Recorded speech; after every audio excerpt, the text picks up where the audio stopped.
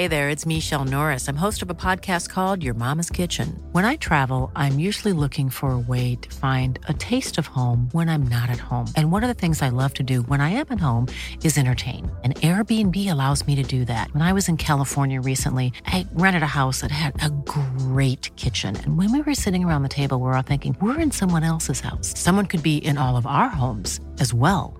If you have a home, but you're not always at home, you have an Airbnb. Your home might be worth more than you think. Find out how much at airbnb.com/host.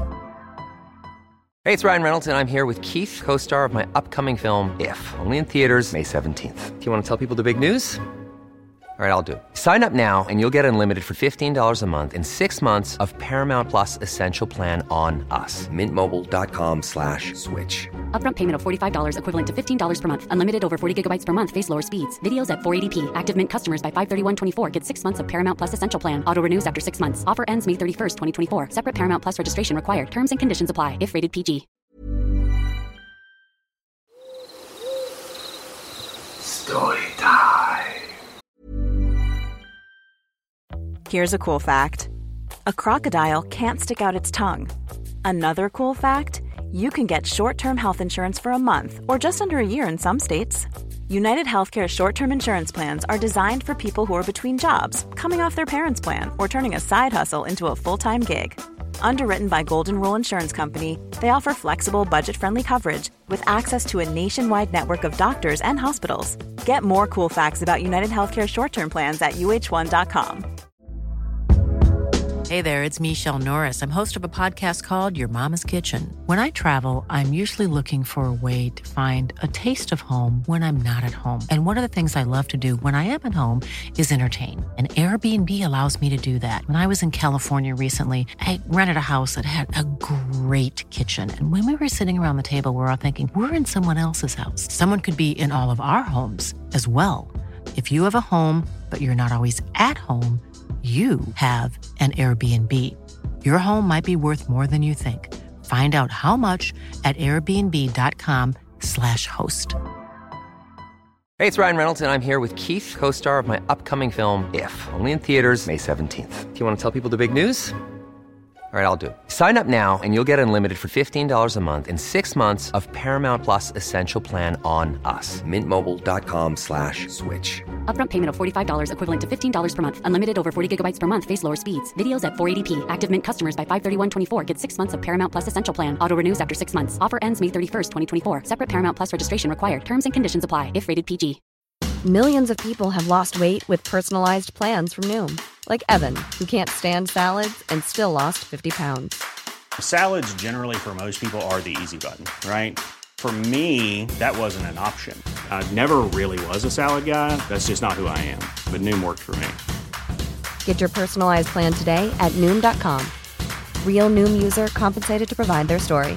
In 4 weeks, the typical Noom user can expect to lose 1 to 2 pounds per week. Individual results may vary.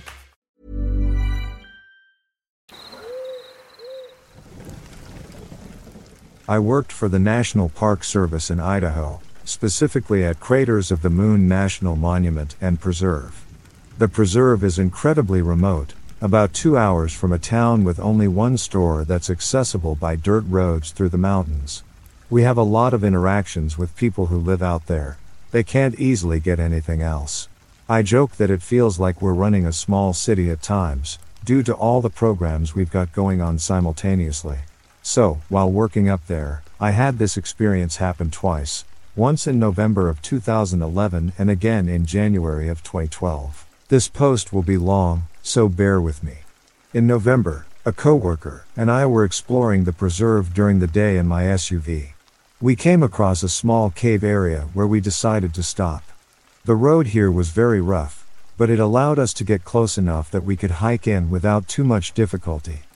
This cave was relatively small, maybe 7 feet tall at its tallest point, and about 15 feet wide, rough estimates. We walked around outside of it for a short time before going inside, only briefly.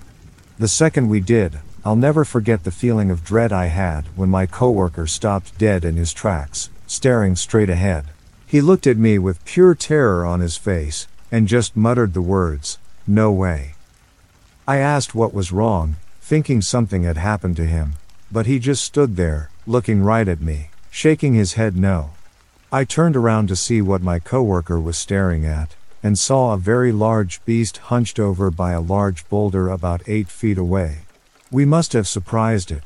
When I turned around to look at it, it stood up straight in surprise. When I saw the size of the creature, and what it was doing in that cave, I just about pissed my pants. It was bent over, licking the blood off a deer skull, with its back and long, hairless arms ending in huge claws that were bigger than my hands. Have you ever seen Star Wars?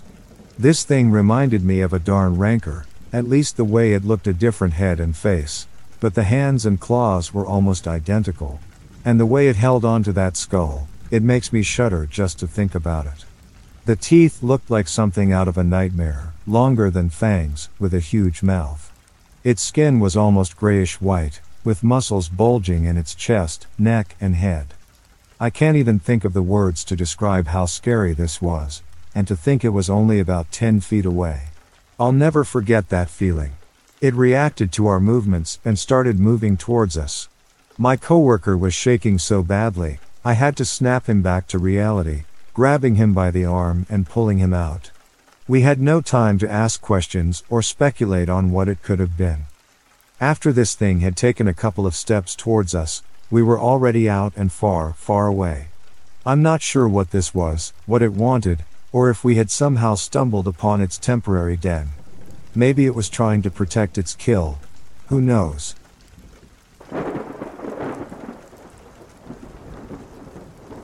The drive to Algonquin Park lasted longer than expected. After running into traffic and making a few wrong turns along the way, we got there late in the afternoon. My dad paid the fees at the front gate and proceeded to drive the remaining kilometers into the park. We eventually found our way to the canoe launch and got out of the van, stretching our legs. My dad and Uncle Steve were looking over the maps, which appeared to have been hand-drawn by park rangers, and were encased in clear plastic. I watched as they traced the route we would be traveling. They both agreed that it shouldn't be too complicated to make it to the campground, despite the fact that we had been delayed getting there. Little bit late in the day to start a portaging trip, said a park ranger to my dad, as we were packing the last of our camping supplies into the canoes. We're meeting up with some friends who are out there waiting for us. They've already set up camp, so we've just got to make it to the island. Well, be careful. Once it gets dark in Algonquin, it becomes a whole different world. You folks be safe now. Thanks, we will. My dad had lectured us the whole way there in a similar fashion, and I couldn't help but grin to hear him getting a taste of his own medicine. Apparently there were people who got lost in the park every year, never to be seen again. There were bears and wolves, coyotes and other animals in the wilderness, and we would be guests in their domain. I climbed into the front of one boat, and my uncle took a seat at the back. My brother was in the other canoe, and my dad climbed in awkwardly, nearly tipping it over in the process. The water was crystal clear and pristine, and I could see minnows swimming in the shallows, frogs and tadpoles. I took a deep breath in, enjoying the crisp fresh air of the northern outdoors, and admired a great blue heron that was resting in the shade nearby. Paddling along the river, we found our way towards a lake which opened up before us, revealing our first glimpse at the pristine beauty of the provincial park. The silence was overwhelming, away from car mufflers and computer fans and the constant noise of the city. The sense of sudden peace was overwhelming. All I could hear was the sound of my paddle slicing through the calm water, and the occasional call of a bird from the surrounding pine forest that engulfed us. Other trees and plant life lined the lake as well. Maples and white birches. Some pale-looking twisted trees sprang from the high cliffs above, growing against all odds, their roots hanging on from rocky outcrops that ranged in rusty reddish colors. My brother Noel and my dad were struggling with their canoe coordination. Noel and I frequently went fishing using the canoes at our cabin when we went up there, so I knew he wasn't the one having issues. It was my dad. My dad had never operated a canoe before, I realized in that moment. Although he'd spoken confidently saying he knew what he was doing, he was struggling. He had insisted on sitting in the rear of the canoe, which is the most crucial position in the boat, since you act as the rudder, and also the primary source of power. Noel was fruitlessly paddling away up front, while my dad lackadaisically slapped at the water, sending the boat veering back and forth in a zigzag pattern. His ineffectual efforts eventually caused Noel to get slightly annoyed, and I heard them bickering with each other. I looked back at them trailing far behind us and saw their twisting, turning path was taking them all over the lake, whereas we were traveling in more or less a straight line. "Has your dad ever paddled a canoe before?" Steve asked. "I think it's been a while by the looks of it." "Oh boy, maybe he should let Noel steer." "Yeah, I'll suggest it at the first stop." We arrived at the first place where we had to portage across a short stretch. For those who aren't familiar, this means you have to carry your canoe across dry land for a little ways to get to the next river or lake, so that you can continue your trip. If you have a cooler and luggage and other items, you have to hike back and forth, sometimes 2 or 3 times. This is when it comes in handy to pack light. It took us 2 trips to bring everything, including the canoes, to the other side. The hike between lakes was about 10 minutes, so it wasn't too strenuous. That was the easy one, according to the map, my Uncle Steve said. The next one is much further. Great, I thought to myself. I guess it'll be my job to carry the cooler again too. We got back in the carved wooden boats and started paddling once more. My uncle had the map and was directing us which way to go, while my brother followed with my dad in the other canoe. At least he had managed to get him to switch seats though. As we went along, I saw they were now keeping pace with us, with Noel at the rear of the boat generating more power, and his more experienced paddling keeping them on course. "What do you guys know about the legends of the Algonquin?" my uncle asked us, making conversation. He and my dad both had a wealth of knowledge on various topics, but things like this were my uncle's specialty. He was an avid outdoorsman and a skilled fisherman, who took a deep interest in Aboriginal culture, and the stories they told over generations. "Nothing, really," I said. "So you've never heard of the Memegwesi?" We all stayed silent and waited for him to explain. My uncle was a bit of a jokester as well, so it was hard to tell if he was kidding sometimes.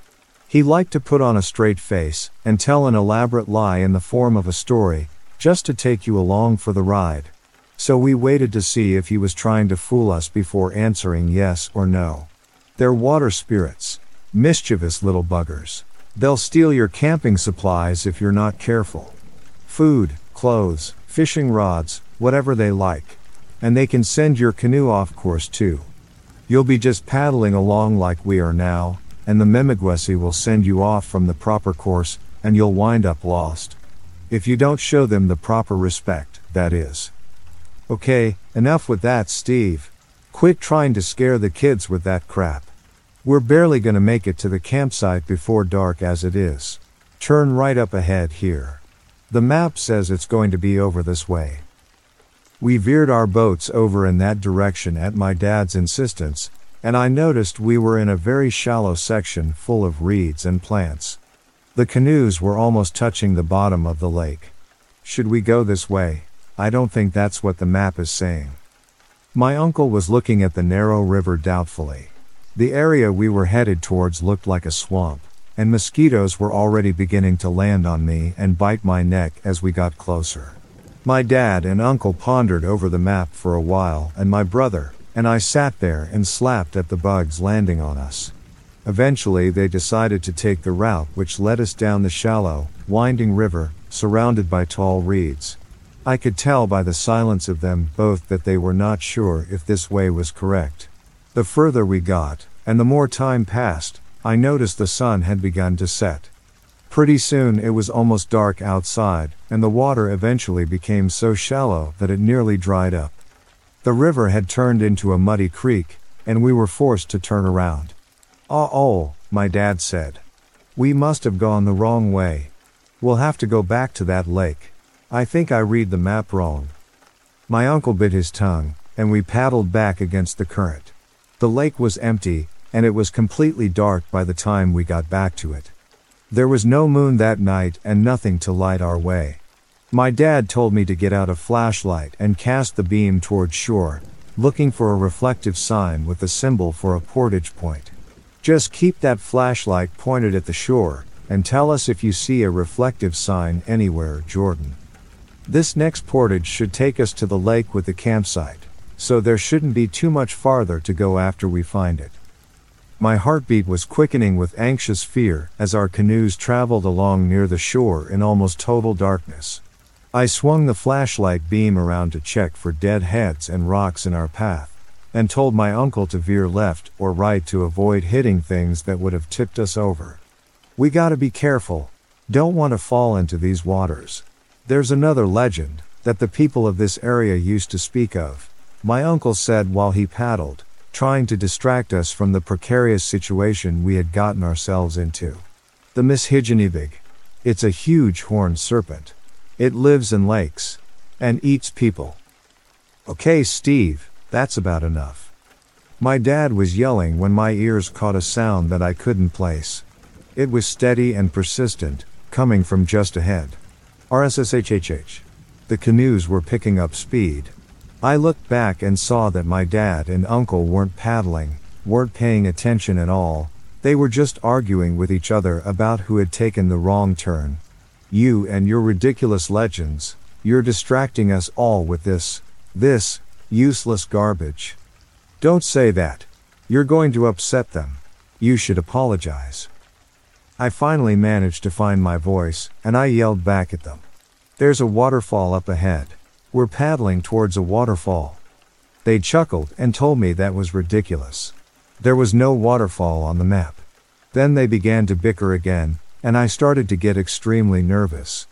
The canoes were moving faster and faster, but nobody was paddling anymore. I was just a kid, so they weren't listening to me. Can't you see what's happening? I yelled at them. Look how fast we're moving. There's a waterfall up ahead. They abruptly stopped arguing, and now the sound of rushing water could be distinctly heard from up ahead. Okay, let's start paddling towards shore. I think we need to start paddling towards shore right now.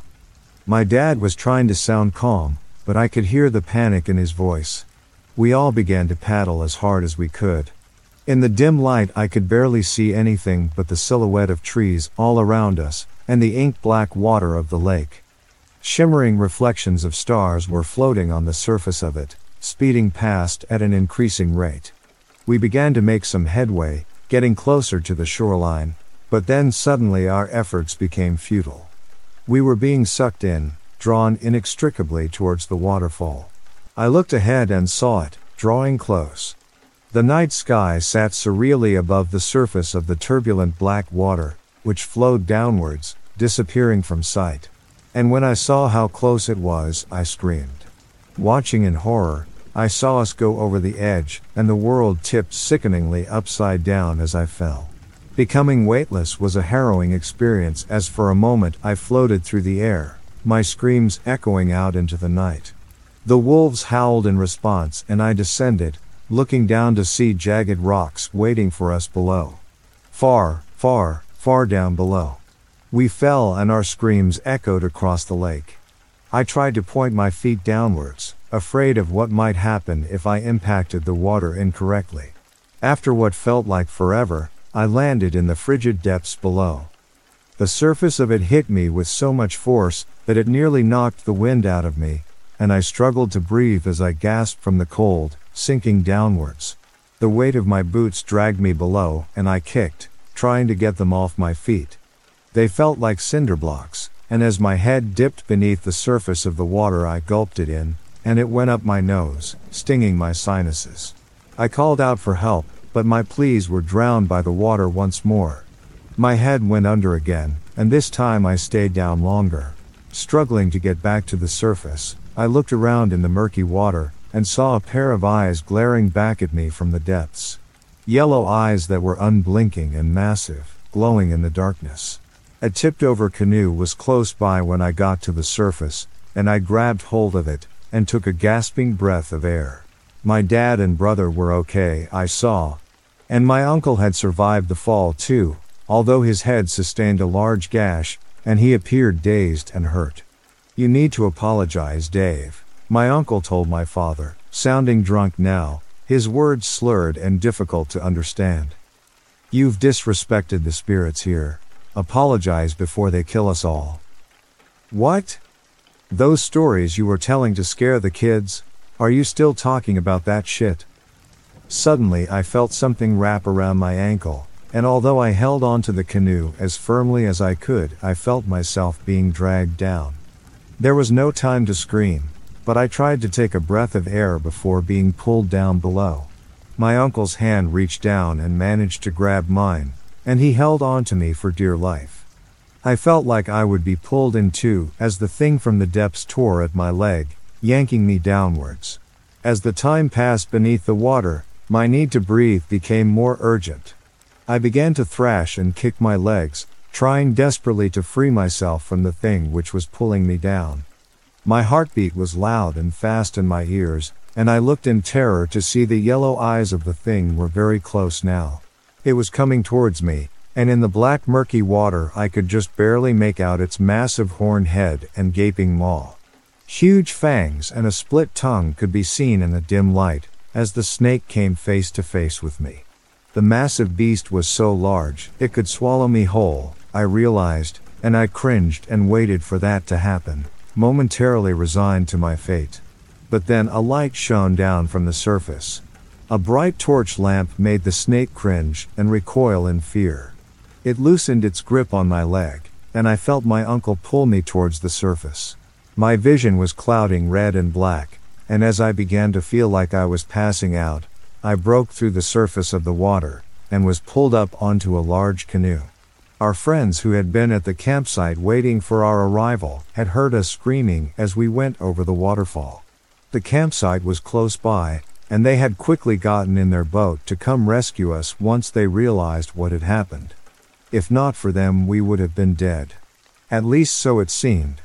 "I'm sorry. I'm sorry. I'm so sorry." My dad was repeating the words over and over. "It's not your fault, Dave. These things happen," his friend Randy was saying, as we paddled over towards the campsite. "At least nobody got hurt, right? That's the important thing." My uncle rubbed his bleeding forehead and rolled his eyes at me. "Thanks, Uncle Steve," I said to him quietly. He nodded and said, "No problem, kiddo. I saw the horned serpent down there, Uncle Steve. I think you're right. We should probably be respectful of the creatures around here. I don't want to get on that guy's bad side again." He smiled, his eyes shining red for just a second in the moonlight, and I noticed his face appeared different, like someone else entirely. A being which had been sent to help us, both ancient and wise. "Just wait until I tell you the tale of the Great Rabbit. I've got plenty of stories, and each with a lesson. For those who will listen, and who have ears to hear." He put 2 fingers up over his head, making little bunny ears, and smiled.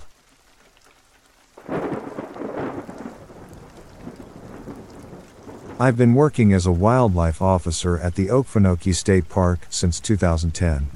It's a pretty great job, if I'm being honest.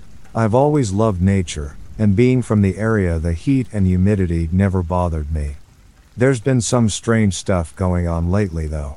The job doesn't involve a whole lot, mostly just patrolling the swamps to make sure nobody is hunting illegally, and keeping an eye out for any possible fire hazards during the summer months.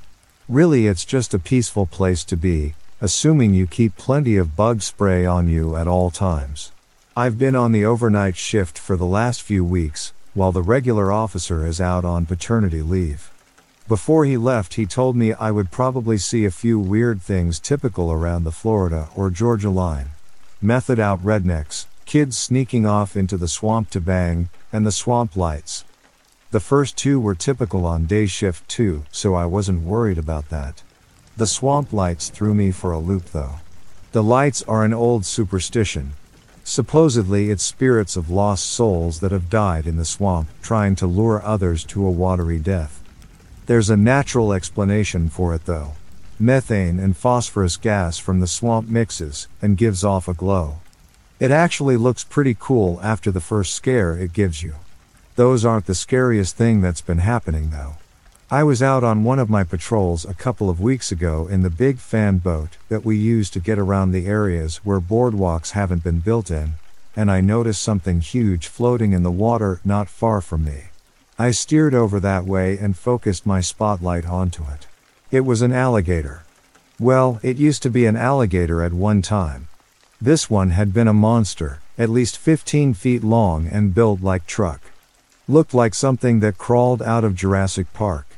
It had been torn to shreds, gashes all along the length of its body, and the head was barely hanging on. "Hey, Captain," I said into my radio. "What's going on, Smith?" The captain answered back into the radio. She was stationed back at the main office at the swamp entrance. We always kept at least 2 people on shift in case of any accidents, or the rare wildlife attack. "I've got a dead gator out here in Section 14. I said back. I picked up a branch from nearby and started poking the corpse in the water, trying to flip it around and see if there were any other distinguishing marks. Probably just one of the older ones out there. Nature will sort it out. Captain answered back. Dead animals were nothing new in the swamp, especially with the amount of wildlife out here, but this was something I had never seen before. Negative, Cap. This gator is a giant, and it's been ripped apart. Ripped apart? By what? She sounded surprised, couldn't say I blamed her. Beats the shit out of me, I said. I still couldn't tell whether it had been torn apart by claws or teeth. The head had been ripped though, the skin was stretched and the bones were sticking out in jagged pikes. I'm getting the hell out of here before it comes back though. You think one of the bears might have done it? Old Methuselah's been a bit more crotchety than usual lately. Methuselah was a black bear that had been tagged in the swamp back in the late 80s. He was the oldest bear we had on record out here, and was somewhat of a local celebrity. He mostly kept to himself, and seemed to get along with most of the gators in the swamp, usually swimming along beside them most of the time. No way Methuselah could have done this. I said back into the radio. I'm heading back to the office. No, head over to the cabin. If there's something big out there, I don't want you out in the open at night. Head in and wait until it's light out, we'll come get you. I hated the old cabins. We had a few spreads out throughout the swamp because of how large it was. Mostly they were used as ranger outposts now, but they started out as little hunting cabins back in the early 19s. They were small, and up on huge stilts to keep them out of the water, plus to make sure the black bears didn't wander into them, and make a nice little home. I headed over to the nearest one, about a 20-minute ride in the boat. The whole way over I was going over what in the world could have torn that gator apart. Usually they're pretty docile. There's plenty of food for them out here, so one wouldn't have any reason to attack a bear for food, and a bear is the only thing out here big enough to have done that. The only ones out here are black bears anyway, and they're more likely to run than fight. I coasted up to the cabin and stopped the boat fan, pulling it toward the nearest stilt and tying it down. With the sound of the fan not overtaking my hearing, I started to notice just how quiet it was. Usually there were cicadas, frogs, crickets, and all kinds of other wildlife making noise all over the swamp. Now I didn't even hear the usual owls in the trees. It was like everything had run away. Once everything was tied down, I grabbed onto the ladder and started the climb up into the cabin. I pushed open the small trap door and pulled myself into the cabin. It smelled like mildew and dirt, but at least it was a safe place to sleep, out of reach of any dangerous animals. I looked around the cabin until I finally found the generator in the corner. Luckily we have someone come out to these once a month and replace all the gas and make sure nothing has chewed through the wiring. I would actually have light and some air conditioning, so tonight wouldn't be too bad. That's when I realized the gas canister was mostly empty. They must have forgotten to hit this one last month. Shit. I still have a supply of batteries down in the boat, and we keep some small lanterns around. But it wouldn't be nearly as good as having all the lights on the cabin. I looked out the window into the swamp. There was a bright light coming from about 50 feet away. It looked too bright to be one of the swamp lights. "Hey, Captain," I said into my radio. "You got somebody coming out to me right now. You and I are the only ones out here tonight." She said back, "Ain't nobody coming out there until sun come threes up." More lights started to pop up near the first one. They were spaced out, but all just as bright. "There's lights out there, Captain. I think they're moving toward me." I tried to hide the shakiness in my voice. The lights were getting closer. "Just hang tight, try to get some sleep." The radio cut out with a high-pitched burst of static. "Shit.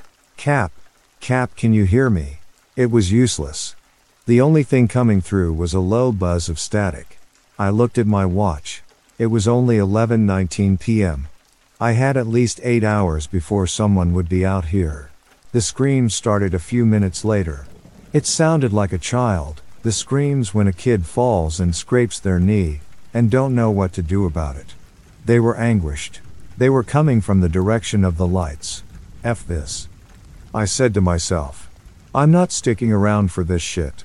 I grabbed a lantern and the flare gun off the wall, and pulled up the trapdoor to get onto the ladder. I practically jumped down to the boat, and started to unit it from the stilts. I reached down to the engine to pull the cord. It was gone. The pull cord had been cut off. There was no way to get the fan going. I'm stuck here. The screams grew louder, and I turned to see the lights only a few feet away. I hightailed my ass up the ladder. I could hear something ripping at the boat behind me as I closed the trap door. I heard the splinter of the stilts and felt the cabin sway. I've got my cell phone and my signal comes and goes. I'm going to try and keep updates going as I can. I've got every lamp in the cabin on, and I'm sitting in a corner as far away from any of the windows as I can get. The screaming has stopped, but I can see the glow of the lights coming in through one of the windows. If you're reading this, send help. Part 2. According to the clock and calendar we keep in the cabin, I've been here for 2 days. Not that I would be able to tell, seeing as the sun hasn't come out this entire time. It's been dark since I got here that night. The only light I've seen is from those goddamn swamp lights out there, and they've been coming and going as they please. I still don't know what they are, but I know there's something else out there with them. I've been trying to sleep since I've been here, not like I have the ability to do much else. The boat is trashed, one of the stilts of the cabin is splintered, and I sure as hell can't swim out of here. I was looking out the window last night, between naps, and saw something moving between the lights that were out there. It was big, at least the size of a SUV. It around the perimeter around the cabin, walking on 4 legs. It wasn't a bear, I knew that. We didn't have any bears that size in the swamp.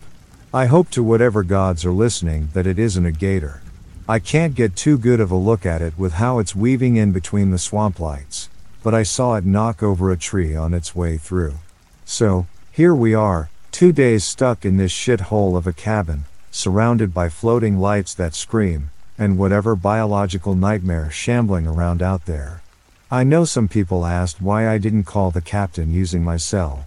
You really think I didn't try that? I just get a busy signal. I've tried sending out text and messages too, but they all just show read. I haven't gotten anything back. I really hope someone can tell the captain that I'm out here.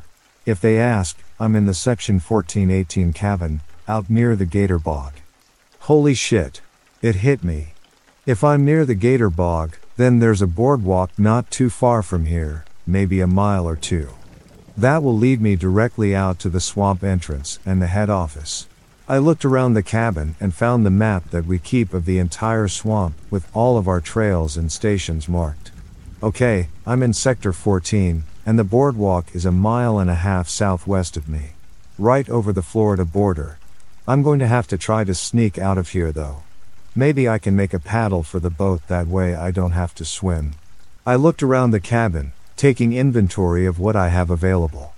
There are some battery packs, a set of radios, a flare gun, and the emergency rifle with 20 rounds of ammo, plus the lantern and a couple of flashlights, with glow sticks as backup. I think there's a backup ore in the fan boat, but I'll need to check to be sure. The other thing I'll have to do is distract the lights, and whatever that thing is in there. I may need to use either a flare or a few of the rounds of ammo. I don't think bullets will hurt the lights though. I thought it over for a few minutes.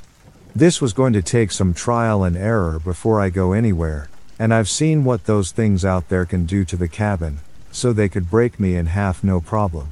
I'll load up a flare and see what that does. I have 6 flares total, so one shouldn't be an issue. I loaded it up, stood at the window, and took aim at the nearest light. The flare shot off, the red light almost blinding me. Before it landed, I saw it pass through the light. The light changed. It had a face now, gaunt, with hollow, black eyes. Sharp teeth showed from the twisted maw, almost as if it was screaming in terror. I heard a roar of anger from it, and it shot toward the cabin, howling. I pulled the shutter, trying to close the window before it got here, desperately hoping that would keep it out. It banged against the side of the cabin, and I could hear claws scraping against the wood. At least I finally had an answer to their state.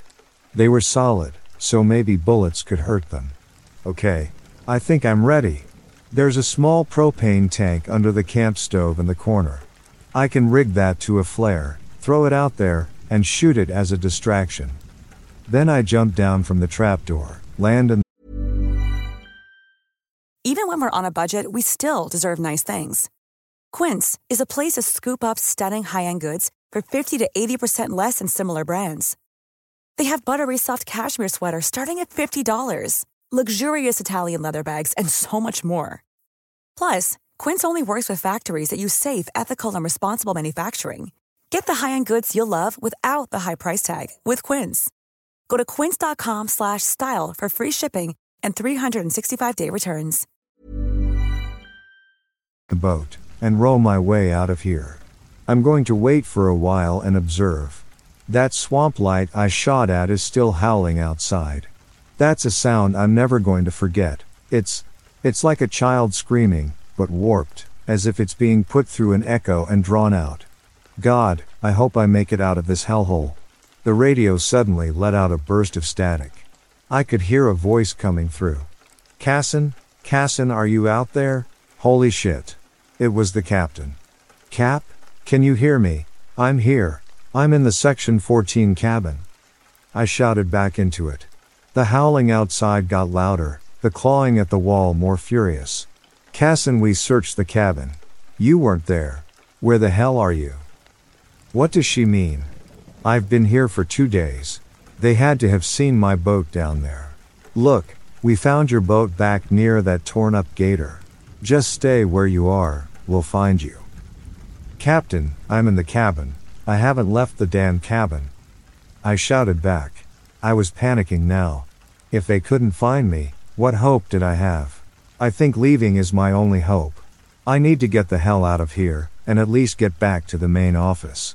From there I can at least been a little more safe behind some cinderblock walls, instead of this old rickety cabin.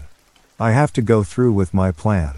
I'm writing all this into my phone, and setting it up to go out automatically when I have signal again. If I don't make it, hopefully somebody can read this and find my body.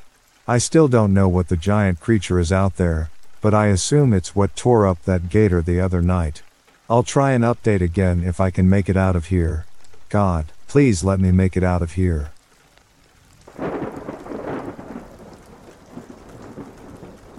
It's raining again. To be honest with you, I'm terrified of rain. I never leave the house when it's storming outside. But to give myself some credit, I never used to be like this. I used to love watching the rain fall from outside the windows, but now I always have my curtains pulled tight across the edges of the windowsill. I wish I could show you what made me the way I am, partly to warn you, partly to verify myself. But I can't. I can only write out my story like it's some sort of fantasy. As if it's just another bizarre story on the internet that deserves to be forgotten in a week. If you see it like that, then that's fine, but I won't forget. I'll never forget. In 2012, I was a 21-year-old college student. I was absolutely madly in love with nature, and all things wild. I had spent my childhood roaming up and down tree lines fantasizing about mythical creatures and fantastic monsters.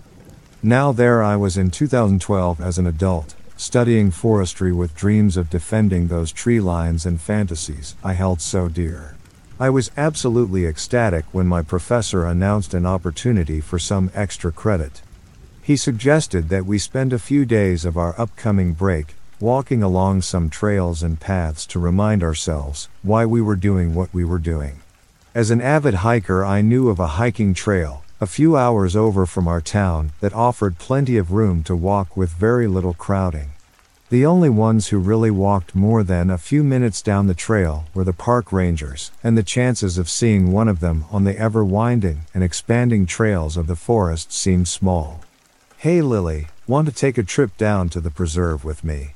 I asked as the bell finished tolling, signaling the end of the school day. The girl next to me, Lily, was a quiet and sweet girl. She had long brunette hair that stretched just past her shoulders and gentle green eyes. She was the type of person who people admired from afar. Beautiful but silent. A passing joke or compliment would make her smile, but she'd very rarely comment back. To most, that'd make them move on to the next person. To me, that made me want to be closer to her. We'd been friends for a while at this point. Whether or not any sort of romantic intent was had between us, I couldn't say. We just knew we connected on some sort of level. "Yeah, of course. Just tell me when."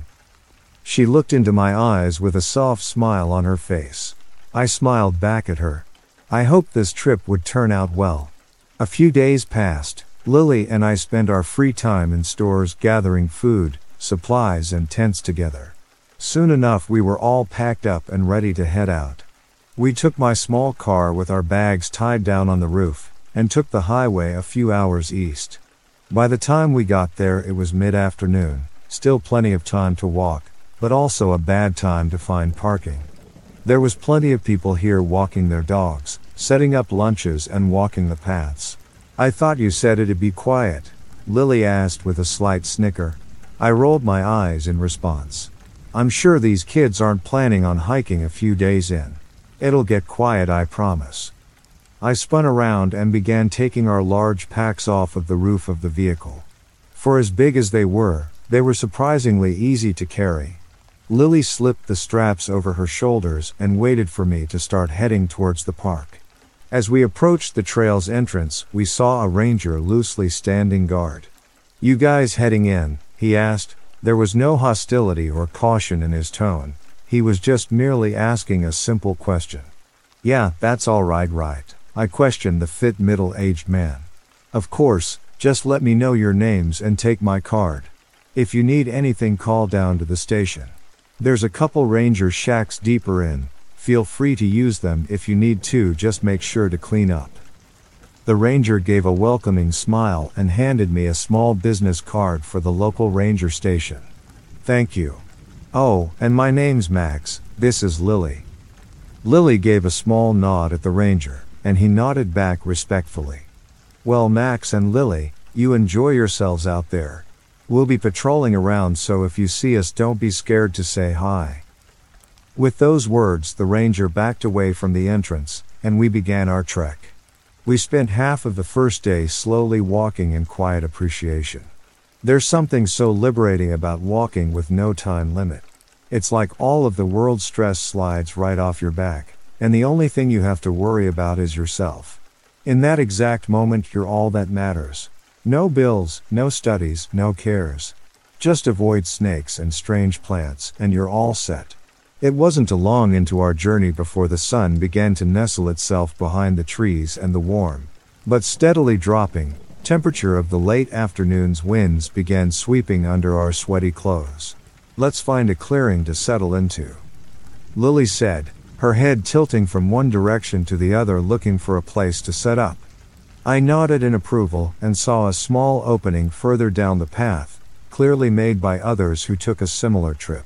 It only took a few minutes to set up our tents in the clearing, and to start a small fire. After all that walking and hard work, we were finally ready to be off our feet for a while. Lily plopped herself down on the opposite side of the fire I was sitting at, and pulled out a granola bar to eat. I felt a rumble in my stomach, and pulled out one of my own. "This place is really beautiful," she said, taking a large bite out of the bar. "Yeah, haven't seen many animals yet though." I unwrapped my food and placed it on my lips, ready to take a bite. I quickly glanced over at Lily and froze. In the increasingly darkening forest just off the trail, just behind Lily, was something about the size of half a football. It was cloaked in the darkness, but I assumed it had to have been some sort of small critter. I began to squint my eyes trying to focus on it.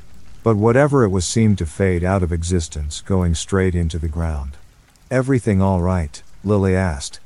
I realized it must have seemed like I was staring at her with food half in my mouth. I laughed and shrugged, shaking my head softly. "Yeah, sorry, I thought I saw an animal or something off in the woods. It was small, could have just been a rabbit or something. It must have burrowed into the ground though." My friend peered over her shoulder into the silent woods and looked around. I knew she wouldn't see anything, whatever it was, left as quickly as I caught sight of it. We ended up finishing our meal, extinguishing the fire and climbing into our separate tents. I slept like a log. All of that walking put me out like a light. It wasn't until the morning that I woke up. I stumbled out of the tent, nearly tripping on the small fabric ledge at the exit of my portable shelter. The hot and humid summer's morning sun hit me like a pile of bricks. "Just so you know, I think we need to watch out for snakes," Lily said softly while I was wiping my brow. I looked over at her to see her undoing the tent's supports from the forest floor. "Did you see one?" I asked, bending down and following suit with the camp cleanup. "I think so. I heard something rubbing on the bottom of my tent last night." I opened my eyes and the indents on my walls looked like a pretty thick snake trying to wiggle its way in. She didn't seem bothered by the potential late-night visitor, so I kept her warning in my mind, but continued on. As our journey went on, we realized that every step we took there was another blotch in the sky. Somehow a storm was brewing overhead that none of the forecasts we had watched warned us of. "How much longer until it rains?" Lily was interrupted by a large thunderclap nearby in the clouds. I felt the earth tremor below us before a few raindrops began falling from the dimly lit sky. "Thanks, Lily," I said, arching my head towards her direction. She scoffed, and I laughed. The rain was little more than a small drizzle at that moment, but it was clear it was going to get worse. "Let's hurry and find a place to set up." I watched as she began to increase her pace, slowly moving from a walk into a jog, heading deeper down the trail. I followed suit right next to her. For a while it seemed like we weren't going to find a clearing anytime soon. We were already on the verge of being considered undoubtedly drenched, and to our luck, at that exact moment of thought, another strong explosion of thunder erupted from above. This time the floodgates were opened, rain began to fall with a purpose, and with enough force to erupt on impact, splashing everything nearby with the drop's watery contents. "Hey, right over there!" I heard Lily yell out, just barely audible through the thunderous rain. She was running off of the main path down a small side trail nearby. I looked at where she was heading and saw a small cabin. I ran off the path with her. With each step more and more mud thrust itself against my legs. I increased my speed, hoping to catch up to my light-footed friend, but something caught me off guard. The tip of my foot slid underneath something, and my momentum carried me downwards, face first into a mud bath. For a few seconds I was dazed, just laying down in the running muck pit. I eventually looked down to my feet, and saw what looked like a thin tree root, also caked in dirt, erupting out of the ground. But as my eyes kept on the root, those initial assumptions fell to the wayside. The shimmering of the mud is what made me realize that whatever this object was, it was moving just beneath the mud.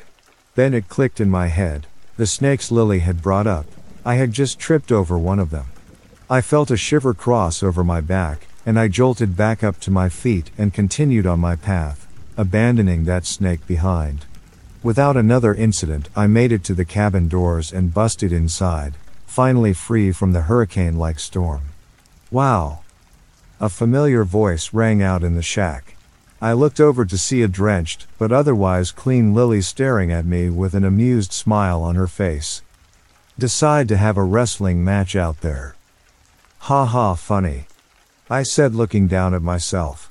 Mud was dripping off of just about every pore of my body. "I think I met one of your snakes you mentioned out there. It decided to give me a little trip." "Oh really?" Lily said as she grabbed me and turned me around, searching the pack on my back for something to help me clean up. "You were right, they're pretty thick. I wonder what kind they are. I can't imagine them being venomous being that wide." I felt the hands of my companion yanking out fabric from my pack. I took some time to look around the cabin as Lily pulled the towels free. It was wooden, old, and completely empty. There was a cooking stove off to one side, but other than that it looked very sparse. Clearly it was only meant for a quick one-night stay. "Here, get yourself cleaned up." I turned back around and Lily handed me a bundle of towels. I immediately wiped off my face and brow. The dirt was already starting to dry and stick to my skin. "Thanks," I replied to her as she began setting up her things. I put my pack down against the door and walked over to a window, still wiping myself down. I watched as the rain continued its assault on the earth, the dirt running like rivers down the valleys and trails, both natural and man-made. "It looks terrible outside," I remarked. I heard a small groan of acknowledgement come from behind me. I let my eyes trail over the forested wetland over to the path we took to get up here. My body locked up when I saw something right where I tripped. Something was protruding from the ground like a small pillar. I rubbed the inside of the window fruitlessly to clear off the fog and obstructing rain. I could barely make out what looked like a thick, partially submerged branch broken off on one end with small twigs splintering off skyward. "Hey, come and look at this," I called out to Lily, who was still fondling around with her bags. "Is it the snake?" she asked, rising to her feet. "I don't think so, it looks weird though." I watched the mud-coated object get hammered by rain as Lily approached and peered outside. "Is that a broken tree root?" she suggested. I could only shrug. Whatever it was wasn't moving. "Wait," Lily chimed in again, "look at the color." As more and more of the rain ran its way down the object, the less obstructed by mud the object became. I narrowed my eyes, pushing past the raindrops on the window, and noticed exactly what Lily was talking about. Whatever was under that mud was a pale shade of gray. "Oh my God!" Lily gasped and grabbed her mouth. "What is it?" I turned and looked at her, my eyebrow upturned in confusion. "Look at the end of it," she said, holding her breath. I turned my gaze back outward and focused in. I felt my heart drop. Fingertips. It was an arm reaching out of the ground, still as the grave. "Oh my God." My voice wavered slightly. "We should call the Rangers and get them out here." "Where's their card?" she asked, hand extended towards me. I reached into my pocket and pulled out a wet but legible business card. Without hesitation, Lily snatched it out of my hand and began dialing the number in. "Hello, I'd like to report something on one of the trails." She paced back and forth on the squeaky cabin floors. I turned and kept my gaze on the hand. It looked petrified in place, fingers eagerly reaching towards the sky, letting the water rush over it. "We're at," she began to stutter. "We're at, I heard the voice on the other side of the phone chirp up, and Lily nodded. "Hey Max, can you take a step outside, and tell me what number's next to the door?" I peeled my eyes away from the hand. I felt an increasingly oppressive air pressing its way inside the cabin. I shook my intuition away and walked to the door. I opened it up and stepped outside. I peered towards the arm, and could see it more clearly without the blurry window between us. It was hairless, smooth, and the fingernails seemed clean and trimmed. The water that gushed over it almost seemed to vanish on impact, as if it was some sort of sponge. I had to force my eyes away from it to view the number on the wall. 17. I took a deep breath, repeating the number in my head, before the sound of a loud clap echoed off behind me. I jumped slightly on edge. I turned back towards the direction of the arm, and saw nothing in its place. Just the mud quickly running down the trail. I swallowed hard and rushed back inside. The number's 17, but I think the arm fell back into the mud. It's not there anymore. Lily's eyes went wide as she relayed that information over to the dispatcher. It wasn't too long until she pulled the phone away from her ear and hung up. They told us to stay put, and that this storm's not going to pass anytime soon. They said they've got a ranger on the way, and the police have been informed, but it might take them a while to reach us out here. I bit my lip and looked back outside towards the empty path. I hope it didn't get dragged away by the current. I mumbled. Lily came up right beside me, joining me at the window. I'm sure they'll be able to follow that mud slick down to wherever it goes. On the bright side, that rain cleaned you up a bit. She gave a reassuring smile, and I looked down at myself. My clothes were still riddled with mud, but the rain on my skin seemed to have washed away most of the dirt. I guess that's always a plus, I said stoically. Come on, Max, let's make ourselves at home at least. I'll just lock the door in case, well, you know. Her voice trailed off. In case there's a killer out there, I mumbled at her as she walked over to the door and flipped the lock. She turned around and averted her eyes from my gaze, choosing instead to continue her mission of getting set up. After a few minutes of silence, we had our food laid out in front of us. We had agreed that once the ranger gets here, our little expedition was over. We had seen more than enough in just the past 2 days than we could have in a lifetime. Let's eat and try to get some sleep, I said, chowing down on some extra rations. Lily nodded and joined in on the feast. With full stomachs, we set up for bed. I noticed my friend kept looking out towards the darkened windows. I could feel tension in the air. Everything all right? I asked. Lily shook her head dismissively. I just feel weird, like I'm being watched. I'm sure it's nothing but just to be safe. She ripped off her pillowcase, then mine, before walking over to the windows and draping them over the glass as makeshift curtains. I just don't want anything looking in at us while we sleep. I don't blame you. I made my way to my bedroll and caseless pillow before lying down, trying to get comfortable. Lily did the same. It was a few hours into the night before I heard Lily's hushed voice. Max, wake up, do you hear that? I opened my eyes less groggy than I expected and met Lily's gaze. She was staring at the wooden door of the cabin. I spent a few seconds watching the door before I lightly saw the handle of the door jiggle. Someone was trying to get in. What do we do? Lily asked. I was speechless.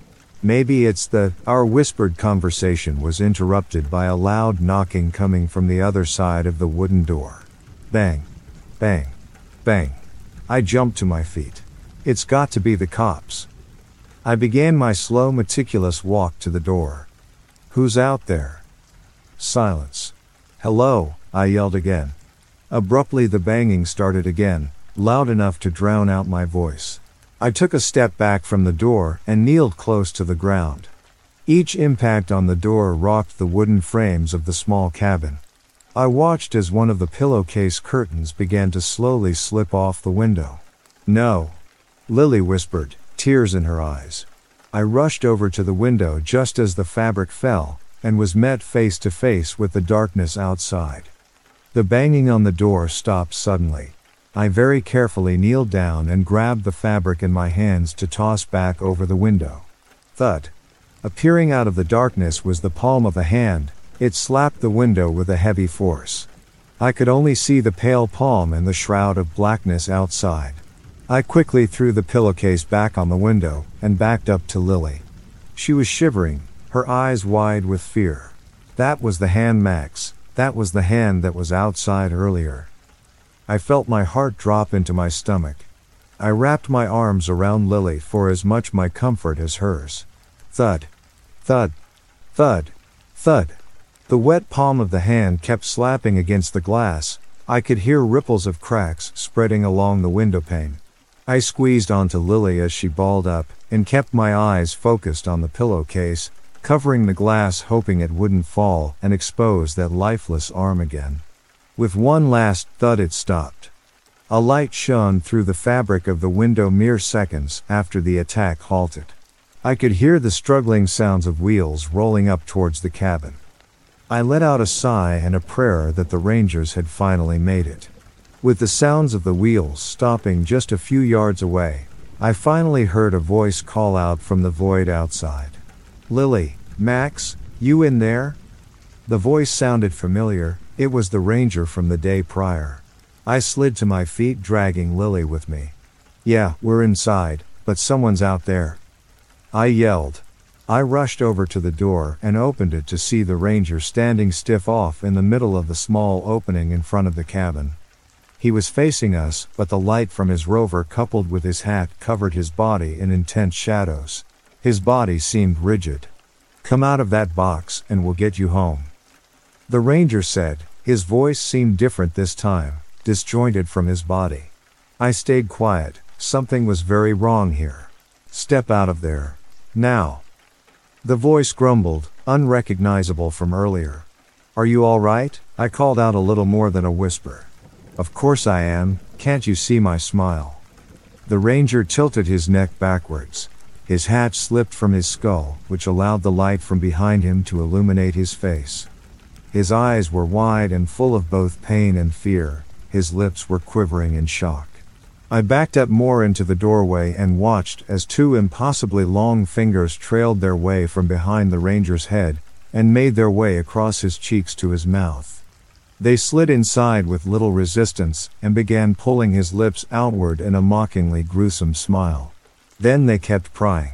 I watched as his lips strained with the force of the fingers inside of his mouth. His lips became white with the stress placed against them before a shower of red erupted from his mouth, parting the centers of his lips like sliced meat. "I'm so perfectly happy," a voice called out from just behind the Ranger, its voice thick and unnatural. I looked for the source and froze. There, right next to the Ranger's feet, was a half-submerged human face dug deeply into the mud. Its black, cold eyes shone from some unknown source. Whatever this was a monster of the strictest definition. Its gaze was so vastly separated from humanity that there was no common ground between us. As I locked eyes with this thing, human in shape and deviled in eyes, I saw the Ranger fall into the mud. Just behind his head was a long spider-like arm stretching out of the ground, seemingly changing its size and shape as if it only faintly followed the laws of this reality. The Ranger's body twitched and spasmed on the ground as more and more lifeless hands began to slither out from the mud, wrapping their hands around his body. I was so thirsty, but now I'm so very hungry. The submerged head called out unblinkingly towards me. Without another warning, the Ranger's body was ripped under the earth and devoured by the mud. The ground where he was shifted and bubbled over like a small eruption. The creature's eyes stared at me with a deadening gaze. It was observing me. I let out a small chirp from my mouth. Without changing expression, the head effortlessly started gliding through the earth towards the cabin, fingers and arms popping out from the earth around it like fins from a shark. I had stored enough courage to slam the door shut and lock it before running back over to Lily, who saw the whole thing. "What is that?" she asked, her voice trembling. I shook my head and slumped down next to her. "I don't know." We sat in silence until the sounds of scratching came from below the floorboards. Hundreds of fingers tearing away flesh to the bone, trying to burrow their way upwards. All we could do was sit in the corner furthest away from the windows and pray they didn't get to us. That night we watched as the floors pulsated upwards and downwards as the foundation began to crumble. Those arms were going to drag us and our wooden coffin downwards into the earth. I didn't know what to do. I sat there as the floor cracked open and mud crept up through the seams of the boards like blood flowing from a vein. I sat waiting to die, but Lily had other plans. She grabbed my hand and yanked me up my feet. She stared at the door for a split second before sprinting off with me in tow. She bursted open the door and ran towards the ranger's vehicle. Luckily for us, the ranger never shut it off before the earth took him down. We both hopped on its seat and zipped off the path back from where we came. I hazarded a glance back towards the cabin to see it crumbling into the ground, but there was something else there. Still half submerged on the path mere yards away from us was that unblinking head. Its black eyes shone dead set and emotionless on our escape. We kept driving and driving for God knows how long, until we hit some other rangers who were on a scouting mission up to us, and their missing comrade. We told them everything we could, but the looks of disbelief said enough to us. We were labeled as emotionally distressed and unreliable witnesses. The powers that be listed the disappearance of the ranger, and the cabin as accidental by case of mudslide. Now every time it rains I wonder if somewhere out in the woods, a single head peers out on the trails waiting for someone to pass by, a million hands waiting just below the surface to drag them down into the earth.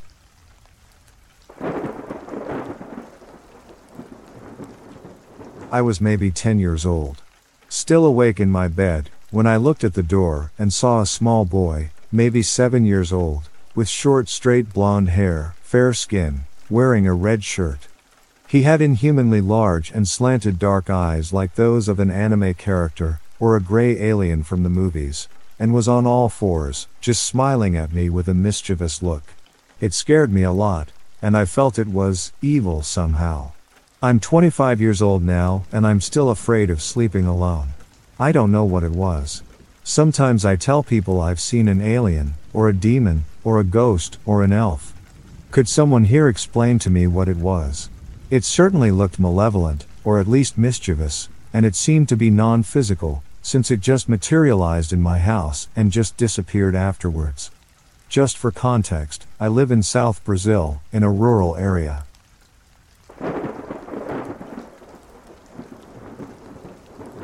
After finishing masturbating, I started to feel sleepy, as I usually do.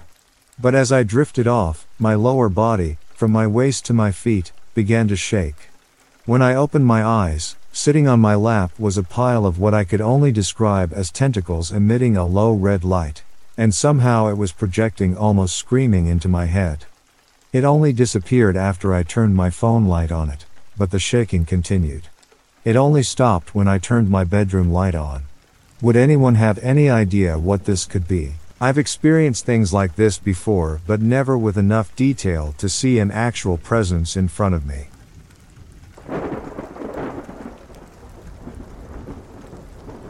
I think someone died in one of the apartments next to my work. The last 2 weeks or so there's been this black figure. At first it was kinda hooded, but then I sensed it's a female, an older female. I started to see her clearer, and she won't leave me alone. I've told her to go away, leave me alone, I can't help you, etc. I'm not that religious, but I prayed the standard prayer, Our Father. It helped for a little while. But not anymore. I can feel her trying to attach herself, and I keep telling no. She's getting bolder, and honestly, it freaks me out. I'm scared she might have followed me home. But my fiance and dog don't sense anything. What do? I can't smudge or anything since that stuff is unavailable, and this is my workplace. No live candles or anything is allowed indoors. How can I get her to leave me alone? When I try to ignore her, she comes closer.